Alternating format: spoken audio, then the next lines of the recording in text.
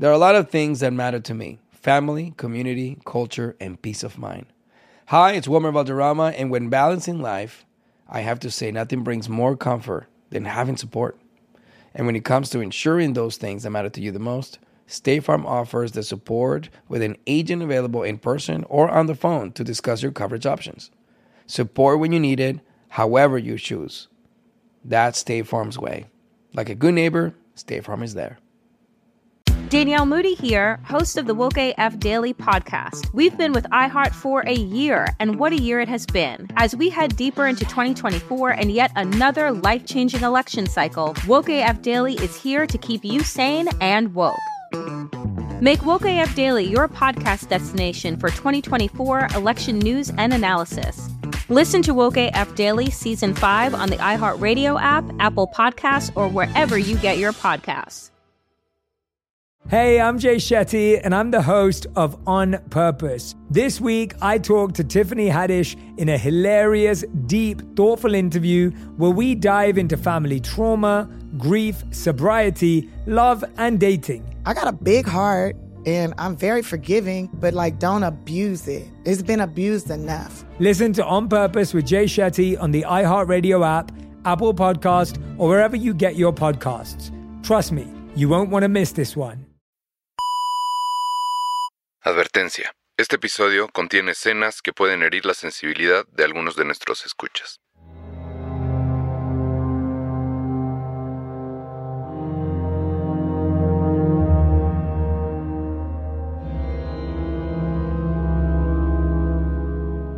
En Colombia, delatar o sapear tiene un precio. Se paga caro. Cientos de activistas, periodistas y líderes sociales se han dedicado a revelar los oscuros vínculos entre política y crimen organizado. Muchas y muchos han pagado con la vida. En 2022, Colombia fue el tercer país más peligroso para ejercer periodismo en América Latina, después de México y Haití.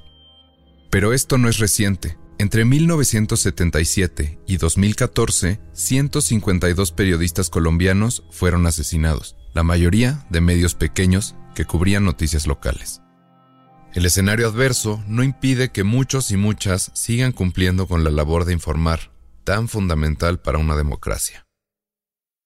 A pesar de que investiga y analiza la política colombiana, Beto Coral no se asume como periodista.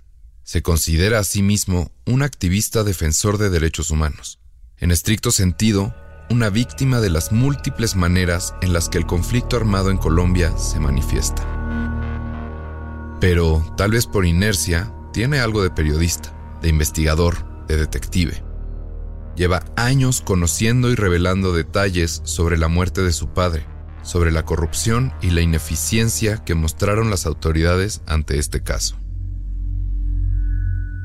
Y al igual que muchos otros que denunciaron, fue amenazado, al punto que tuvo que dejarlo todo e irse a Estados Unidos, antes de que le pudieran hacer algo a él o a sus hijos. Para profundizar más en esta historia, viajé a Colombia para conocer a todos aquellos que pudieran aportar pistas y detalles para intentar responder la pregunta que más nos preocupa: ¿quién mató al capitán Coral?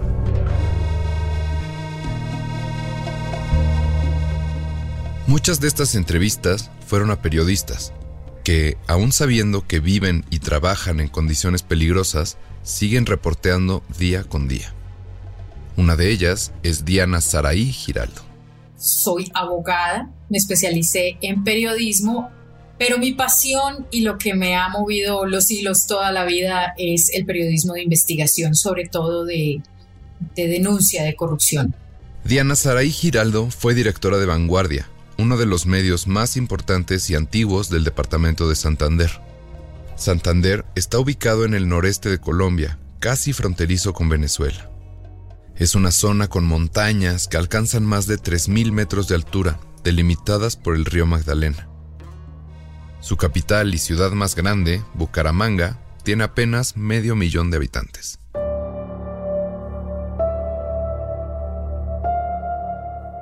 En 1989, mucho antes de que Diana Saraí entrara a trabajar ahí, el edificio de Vanguardia, en Bucaramanga, fue dinamitado por Pablo Escobar. Uno más de los atentados que dejó a la población de Colombia en estado de shock. El atentado se dio después de que el periódico denunciara vínculos entre la mafia y el poder político. Con la explosión murieron 3 empleados. Al día siguiente, Vanguardia imprimió la portada con el titular "Aquí seguimos". Ahora, Diana Saraí trabaja en Caracol Radio, donde es parte de un programa matutino de noticias de Colombia y en específico del departamento de Santander. Y bueno, para todos aquellos que no conocemos por allá, me gustaría que me describieras qué es Santander, ¿sabes? ¿Por qué es relevante o por qué se distingue dentro de la economía, de la cultura, de la sociedad en Colombia? No, Santander es un departamento que es la 4ª economía del país, de Colombia, pero sobre todo ha tenido un papel de mucha relevancia en el desarrollo de la industria petrolera. Aquí en Santander, en Barrancabermeja, está la principal refinería del país, de Ecopetrol, la compañía petrolera más grande del país. Es un departamento pujante, es un departamento que impacta en la economía nacional y es un departamento que siempre tiene ganas de crecer más en el país. Santander destaca en lo económico, pero también tiene un lado menos afortunado. Pues tristemente Santander ha tenido un papel que ha sido escenario protagónico de la violencia en Colombia. Primero, en el surgimiento de las guerrillas, es en Santander donde nace, por ejemplo, la guerrilla del ELN en 1964. Luego también Santander acoge a la guerrilla, aquí se desarrollan frentes de las FARC, luego del EPL, que fue otra guerrilla que luego se desmovilizó. Estas guerrillas buscaron el control del gobierno colombiano para instaurar un gobierno comunista a través de la Revolución Armada. Pero responsabilizar solamente a las guerrillas de la violencia que azotaba a Santander sería ingenuo. Luego llega a ser este mismo escenario un espacio donde crecen y se desarrollan los grupos paramilitares.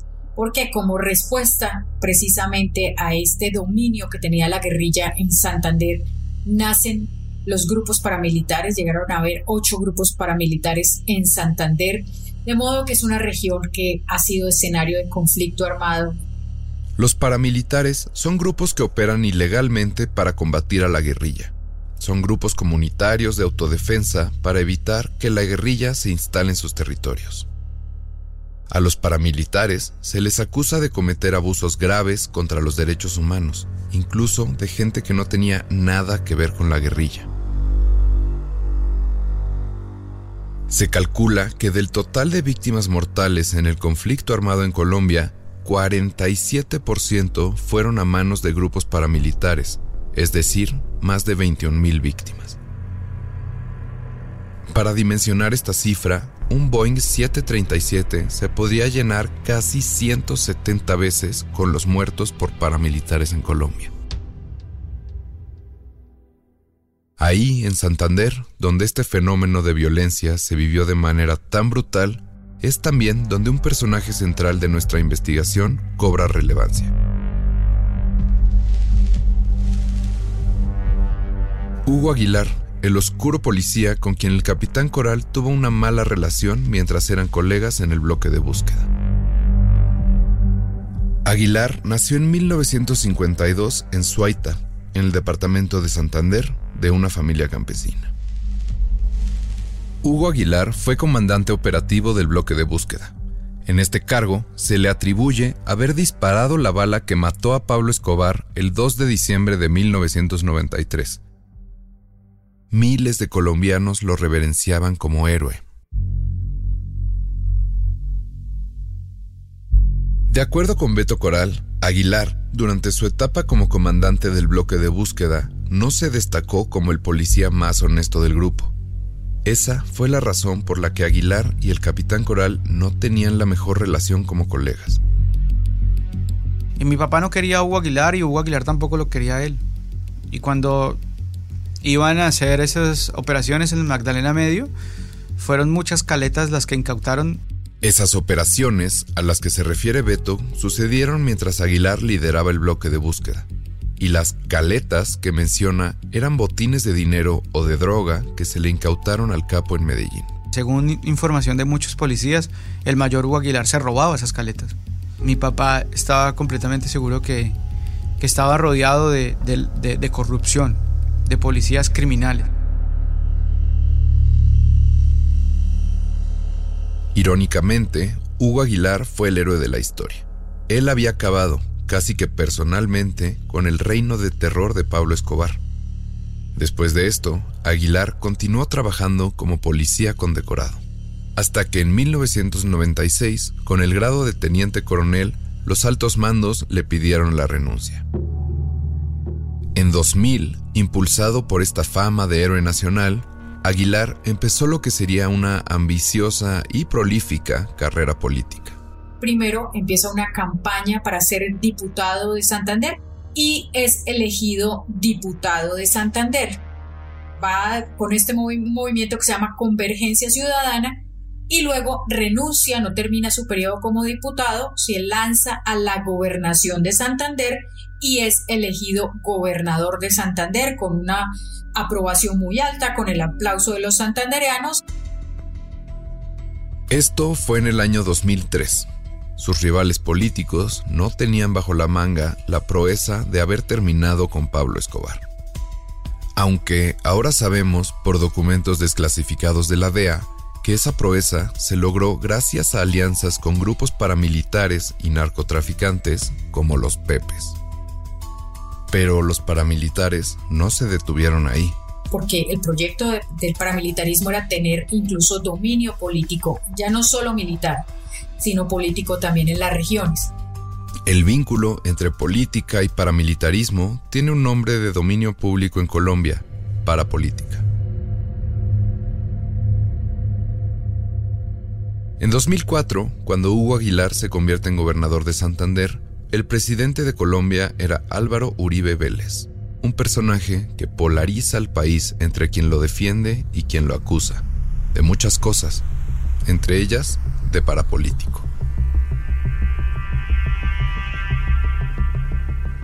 Durante su presidencia, en octubre de 2004, Uribe negoció una desmovilización de los principales grupos paramilitares.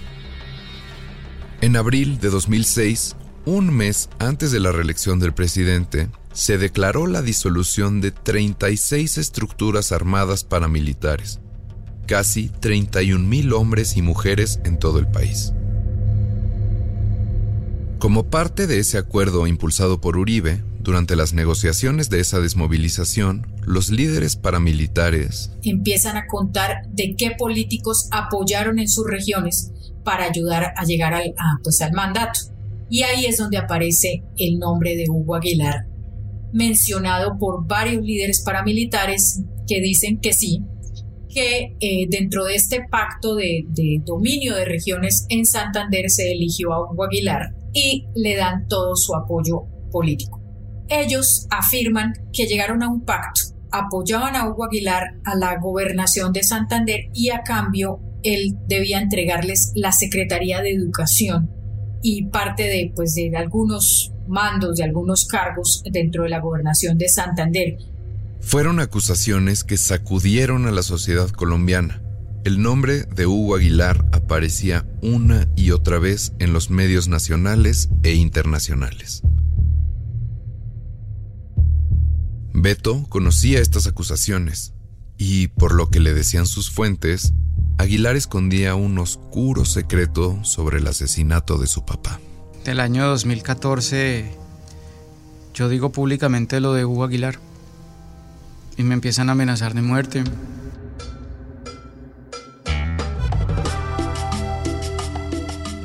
Esto es Transportista. ¿Quién mató al capitán Coral? Episodio 7. La piedra en el zapato.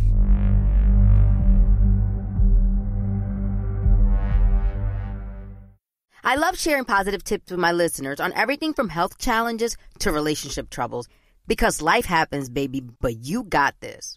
Hi there, I'm Honey German, and I know we can all use some positive energy these days. That's why I make sure to empower my community, because a bit of motivation and support can go a long way. And luckily, we have State Farm to support us. Like when you talk to a State Farm agent to choose the coverage you need, and they have the options to protect the things you value most. It's the perfect positive tip you need. State Farm is also a big supporter of the My Cultura podcast network, where we as podcast hosts get to share our experiences and stories. Like a good neighbor, State Farm is there. Listen to new episodes of your favorite My Cultura shows wherever you listen to podcasts. Hello, acclaimed comics writer and notorious Scott Summers hater, Rosie Knight. Well, hello, Emmy-winning podcaster and totally unbiased Targaryen royal supporter, Jason Concepcion. Rosie, somehow the X-Ray Vision podcast has returned. It feels so good. It does. And like always, we'll be here every week covering the wide world of TV, movies, comics, and geek culture. That's right. We'll be talking about Batman, heroes of that stature, and of course, we'll be inviting our friends in the industry to come geek out with us and share stories. We'll hear from TV writers, from actors, comics creators, pop culture critics, and more. Nothing is off the table because geek culture is pop culture, and we can't wait to share our love of it all with you every single week. Listen to X-Ray Vision on the iHeartRadio app, Apple Podcasts, or wherever you get your podcasts. As important as choosing the right destination when traveling is choosing the right travel partner. Eugene Fodor. Gene was booted. Much of the joy you will find on the road comes from the person you share it with. So you write the books, Gene, and Vlastar runs the business. I understand now. He's a wise man marries a wiser woman. But be careful and choose your travel partner well, because the worst trips result when two partners have two different agendas. Get down! I'm not stupid, Gene. Something is going on, and it's high time you tell me the truth. Freeze, Americano! Gene, run! So travel before it's too late. Your money will return, your time won't, and we're all too quickly approaching that final destination. Listen to Fodor's Guide to Espionage on the iHeartRadio app, Apple Podcasts, or wherever you get your podcasts.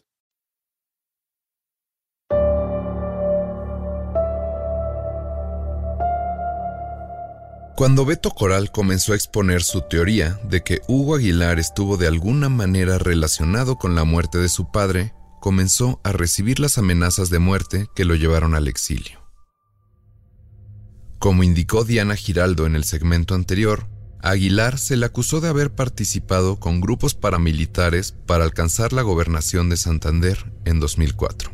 Pero recordemos que no había sido la primera vez que Hugo Aguilar hacía algo de esta naturaleza. También se relacionó con los Pepes para acabar con Pablo Escobar a principios de los años 90. Le pregunté sobre esto a Diana Saraí Giraldo. Ya, o sea, fue casi como una continuación, ¿no? De su relación primero con los Pepes, después con este otro grupo paramilitar específico de la provincia de Santander.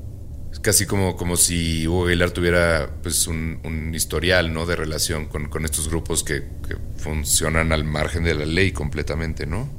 Absolutamente, pero con una cosa que es bien llamativa en Colombia. Estos grupos paramilitares, a pesar de su carácter ilegal, a pesar de ser grupos tremendamente sanguinarios, contaban públicamente en la sociedad, no solo santandereana, sino en parte de los departamentos más golpeados por la violencia guerrillera, con la aprobación de la gente.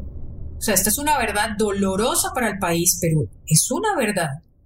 Otra verdad dolorosa para muchos. El grupo paramilitar Bloque Central Bolívar, con el que se relaciona a Hugo Aguilar, es acusado de cometer 250 asesinatos y 324 desapariciones. Pero aún así, miles apoyaban la carrera política de Aguilar. Mucha gente vio el paramilitarismo como la única solución que tenía el país para salir de este problema tan grande, de este dominio tan grande que tenía la guerrilla. Es que Colombia tuvo una época en que la guerrilla dominaba, las guerrillas del ELN y las FARC principalmente, dominaban todo. O sea, esto todos los días eran voladuras de oleoductos, de torres de energía, pescas milagrosas, secuestraban diputados, secuestraban candidatos a la presidencia, mataron a candidatos de la presidencia un montón, y el país estaba desesperado. Las víctimas de la guerrilla, el narco y los paramilitares no solo eran actores sociales y políticos, también eran ciudadanos comunes que terminaron secuestrados y desaparecidos, En su calidad de rehenes, eran sometidos a tortura y violencia sexual. Y en un intento para contrarrestar esta violencia, nacen estos grupos paramilitares que son igualmente sanguinarios, igualmente violentos, pero muchos sectores económicos, muchos sectores ganaderos, por ejemplo, apoyaron a los paramilitares, los financiaron, y eso hace también que cuando estalle todo este escándalo del apoyo de Hugo Aguilar por los paramilitares, él siga teniendo una aprobación y una popularidad que aún hoy, año 2023, la tiene en Santander. Hugo Aguilar fue eventualmente procesado por su relación con grupos paramilitares del departamento de Santander. En 2013 se le condenó a cumplir 9 años de prisión por concierto para delinquir agravado por firmar una alianza con un grupo armado ilegal, es decir, para política. Además, se le inhabilitó por 20 años para ejercer otro cargo público.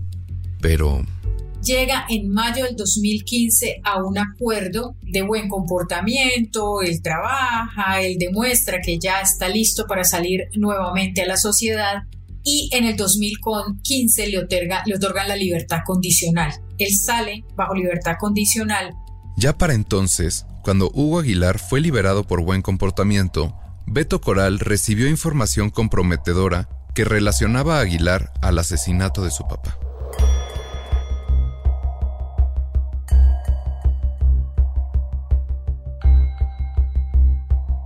Cuando el capitán Coral trabajaba en el aeropuerto de Bogotá, se había hecho fama de sapo después de haber denunciado un nexo entre un policía y narcotraficantes. Después pasó a formar parte de la DIJÍN, que se dedicaba a la contrainteligencia de grupos policiales en Colombia. Como dijimos al principio del episodio, en los bajos mundos de Colombia, ser sapo es imperdonable, así seas periodista o policía. Beto lo sabía. ¿Y qué relación tendría el excoronel de la policía Hugo Aguilar pues con la eventual muerte de tu padre? Bueno, esa respuesta se contesta sola. La relación que tendría con la muerte de mi papá data de una declaración que hace un policía en la que afirma que el mayor Hugo Aguilar manda asesinar a mi papá por denuncias que él quiso hacer sobre caletas que incautó Hugo Aguilar y que no reportó debidamente a la Policía Nacional.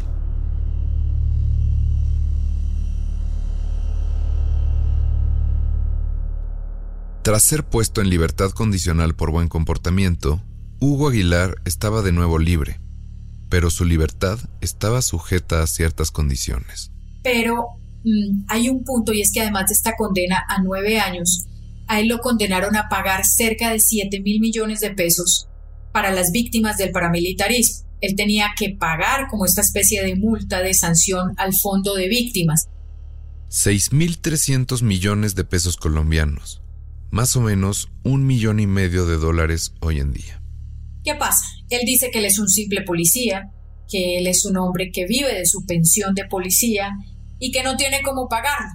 Pero él regresa a Bucaramanga, donde ha vivido pues los últimos años, y empieza a tener un nivel de vida muy lujoso. Mercedes-Benz, Porsche, una casa que es una casa impresionante, es una mansión. Y es como Bucaramanga es una ciudad pequeña, pues era pública su vida y su riqueza.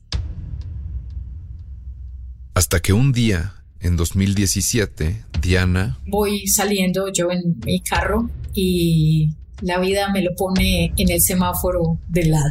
Yo saco mi celular, le tomo la foto, publico en mi Twitter: pobrecito el coronel Aguilar, no le alcanza para resarcir a sus víctimas, solo le alcanza para manejar su Porsche. Algo así fue lo que triné. La foto se publica en redes sociales y la justicia dice: un momento, este hombre que no tenía para pagarle a las víctimas, no que vivía simplemente de su pensión de policía, lo empieza a investigar, a pedirle la justificación de cómo tiene ese Porsche, lo capturan otra vez en el 2019 para que cumpla la parte de la pena que le falta, y él finalmente vuelve otra vez a estar preso. La foto de Hugo Aguilar que tomó Diana eventualmente se convirtió en la razón que puso a Aguilar nuevamente tras las rejas. Pero el ex policía pasó 4 años libre por las calles de Bucaramanga, paseando en estos carros de lujo, viviendo en mansiones. Al mismo tiempo que tenía este estilo de vida, argumentaba que no tenía con qué resarcir a las víctimas que sufrieron la violencia de grupos que él mismo apoyó. Volvemos con más después de una pausa.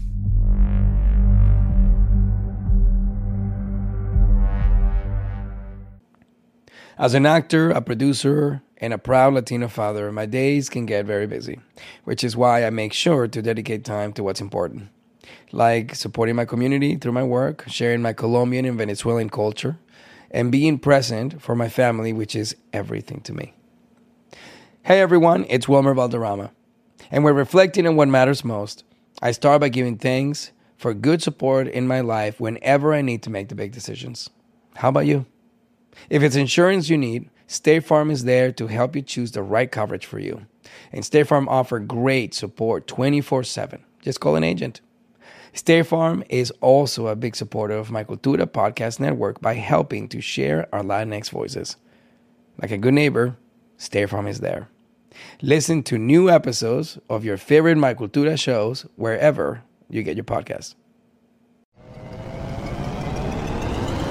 Hello, acclaimed comics writer and notorious Scott Summers hater, Rosie Knight. Well, hello, Emmy-winning podcaster and totally unbiased Targaryen royal supporter, Jason Concepcion. Rosie, somehow the X-Ray Vision podcast has returned. It feels so good. It does. And like always, we'll be here every week covering the wide world of TV, movies, comics, and geek culture. That's right. We'll be talking about Batman, heroes of that stature, and of course, we'll be inviting our friends in the industry to come geek out with us and share stories. We'll hear from TV writers, from actors, comics creators, pop culture critics, and more. Nothing is off the table because geek culture is pop culture, and we can't wait to share our love of it all with you every single week. Listen to X-Ray Vision on the iHeartRadio app, Apple Podcasts, or wherever you get your podcasts. As important as choosing the right destination when traveling is choosing the right travel partner. Gene! Eugene Fodor. Gene, возбудит. Much of the joy you will find on the road comes from the person you share it with. So you write the books, Gene, and Vlastar runs the business. I understand now. The wise man marries a wiser woman. But be careful and choose your travel partner well, because the worst trips result when two partners have two different agendas. Get down! I'm not stupid, Gene. Something is going on, and it's high time you tell me the truth. Freeze, Americano. Gene, run! So travel before it's too late.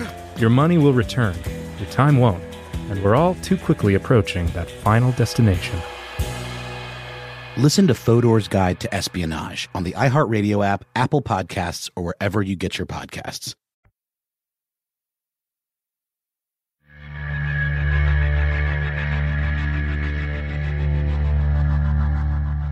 Durante la producción de este podcast, nos acercamos en diversas ocasiones y por diferentes maneras a Hugo Aguilar para que nos concediera una entrevista y poder preguntarle sobre las acusaciones que hace Beto Coral en su contra.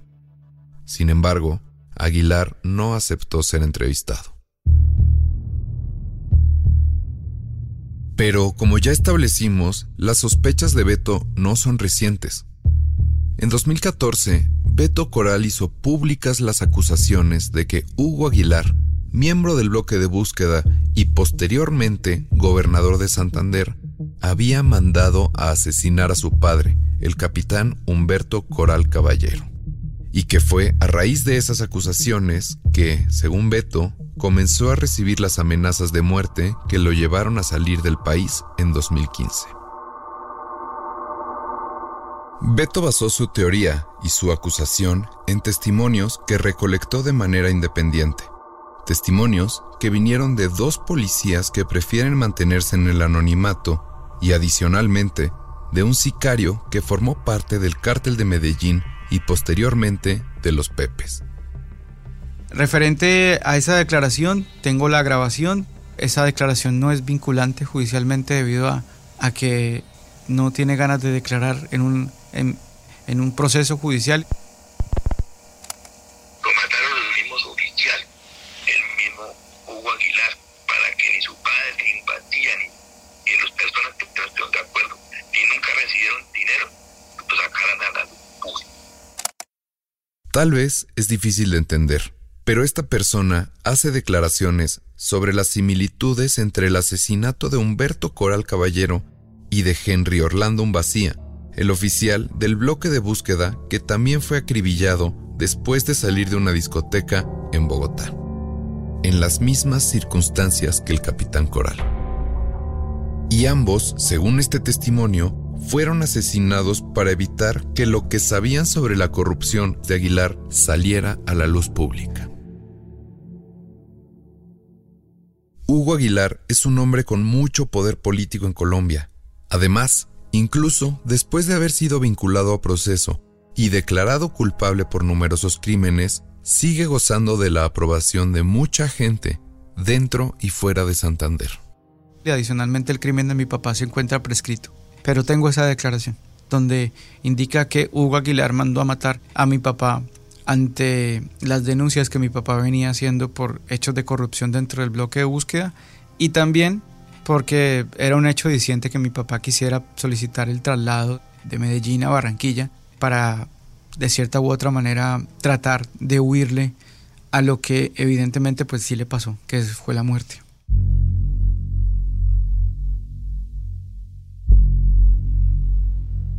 Aunque Beto acusa a Aguilar como autor intelectual de la muerte de su padre, él está convencido de que Luz Mari Arboleda Mazo accionó un arma contra él, en complicidad con los otros 5 sujetos que lo interceptaron esa madrugada en Medellín. Fue la misteriosa mujer policía, Luz Mari Arboleda Mazo. ¿Y Luz Mari y Hugo Aguilar tenían alguna relación? No me consta. Nunca he tenido pruebas sobre eso. Nunca he podido constatarlo y no puedo llegar más allá de lo que he investigado y he conocido. Pero Beto Coral, en su papel de improvisado periodista de investigación, casi que de detective, ha llegado lejos. Lo único que tengo para decir es que había un oficial muy famoso en Colombia, Luis Ernesto Gilibert, era el comandante de la policía en Medellín, de la metropolitana de la policía de Medellín, y fue él la persona a cargo de la investigación de la muerte de mi papá. Y sí tengo muchas cosas que preguntar en torno a él, del por qué esa noche no realizó un operativo para capturar a los asesinos de mi papá, por qué no mandó hacer una operación candado, por qué no ordenó el despliegue de unidades en todos los sectores de Medellín para dar con el paradero de los autores de la muerte de mi papá. Según consta en el expediente judicial, Luis Ernesto Gilibert estaba a cargo de realizar un informe policial con las pruebas y testimonios que se recabaron. Contactamos a Luis Ernesto Gilibert por vía telefónica varias veces. Lo consideramos pieza clave para esclarecer las inconsistencias en la investigación y quien puede confirmar o negar esta teoría de Beto. A pesar de que insistimos varias veces, nunca logramos que nos atendiera el teléfono. En este proceso periodístico, hemos querido ser constantes con las teorías de Beto. Sin embargo, estas personas han rechazado la oportunidad de réplica que les hemos ofrecido. ¿Cuáles serán las razones de su silencio? Beto cree que, tal vez, si Luis Alberto Gilibert, como comandante de la policía de Medellín, hubiese dado la orden de hacer pesquisas la noche del asesinato, o si se hubieran llevado a cabo las investigaciones alrededor de Luz Mari Arboleda Mazo y las sospechas de su participación en el asesinato, tal vez la muerte de su padre no estaría impune. Porque los asuntos siguen sin resolverse. Hugo Aguilar salió en libertad en junio de 2022, después de haber cumplido su condena por parapolítica. Hoy en día, los señalados por Beto Coral pueden caminar libremente por las calles. Hugo Aguilar, presunto autor intelectual del asesinato del capitán Coral, está en Colombia, y Luz María Arboleda Mazo, presunta autora material del mismo delito, por lo que podemos ver en sus redes sociales, en los Estados Unidos. Y es que hay muchas cosas que yo no he podido averiguar, porque la investigación individual de una víctima no puede sobrepasar los límites que le permiten sus propias herramientas. Ustedes, los periodistas, tienen herramientas.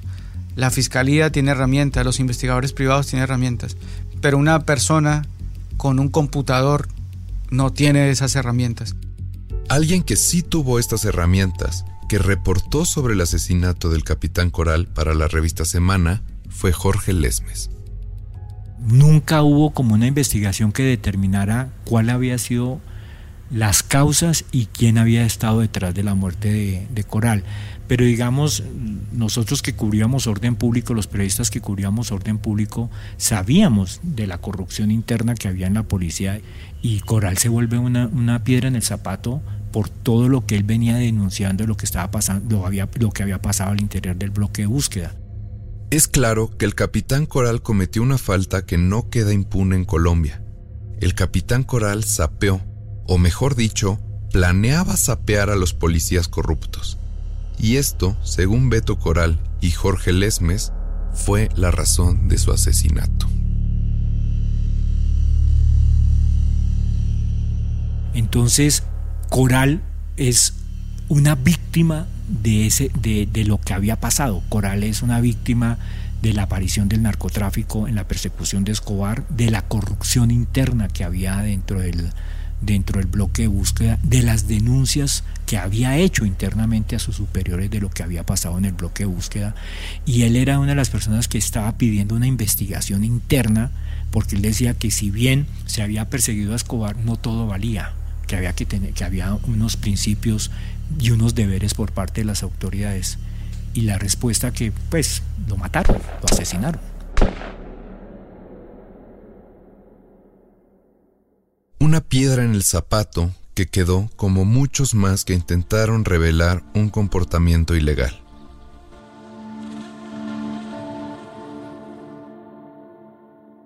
¿Cuál fue el sentido que tuvo el asesinato del capitán Coral para su hijo Beto? En el próximo episodio de Transportista, ¿quién mató al capitán Coral? Tenemos este muro que se llama La Inflexión, que tiene 41.691 luces, 41.691 orificios, que son el número de víctimas durante esos 10 años del narcotráfico. Pues estoy feliz. Cuando me dicen que perdone, pues ¿a quién quiere que perdone? Si no tengo a quién perdonar. De pronto al sistema, pero no tengo a ninguna persona a quien perdonar.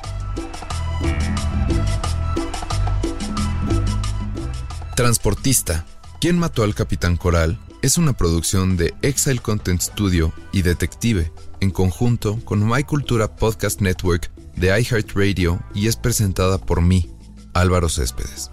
Producido por Diego Olivares y Álvaro Céspedes, con la ayuda de Sabine Jansen, Ana Isabel Octavio, Verónica Hernández y Reynolds Gutiérrez. Escrito por Álvaro Céspedes. Editado por Carmen Graterol. Desiree Yepes hizo el fact-checking. Nuestros productores ejecutivos son Carmen Graterol, Rose Reed, Isaac Lee y Diego Enrique Osorno. Diseño de sonido hecho por Hugo Mendoza y Gonzalo Messi. Música original por Sebastián León. Daniel Batista dirige el área de audio en Exile Content Studio. Nuestras productoras ejecutivas de iHeart son Giselle Vances y Arlene Santana. Investigación por Meño Larios y Emma Friedland. Supervisión de producción por Julio González. Creado por Diego Enrique Osorno. Para más podcasts, escucha la aplicación de iHeartRadio o donde sea que escuches tus programas favoritos. Los señalamientos y opiniones expuestas en este episodio no representan a las compañías productoras y son producto exclusivo de las investigaciones propias de Franklin Humberto Coral Garrido, Beto Coral. Thank you for traveling with Amex Platinum. To your right, you'll see oceanside relaxation at a fine hotel and resort property. When booked through Amex Travel, you can enjoy complimentary breakfast for 2 and 4 p.m. late checkout. That's the powerful backing of American Express. Terms apply. Learn more at americanexpress.com/withAmex. Danielle Moody here, host of the Woke AF Daily podcast. We've been with iHeart for a year, and what a year it has been. As we head deeper into 2024 and yet another life-changing election cycle, Woke AF Daily is here to keep you sane and woke. Make Woke AF Daily your podcast destination for 2024 election news and analysis. Listen to Woke AF Daily Season 5 on the iHeartRadio app, Apple Podcasts, or wherever you get your podcasts. Hey, I'm Jay Shetty, and I'm the host of On Purpose. This week, I talked to Tiffany Haddish in a hilarious, deep, thoughtful interview where we dive into family trauma, grief, sobriety, love, and dating. I got a big heart, and I'm very forgiving, but don't abuse it. It's been abused enough. Listen to On Purpose with Jay Shetty on the iHeartRadio app, Apple Podcast, or wherever you get your podcasts. Trust me, you won't want to miss this one.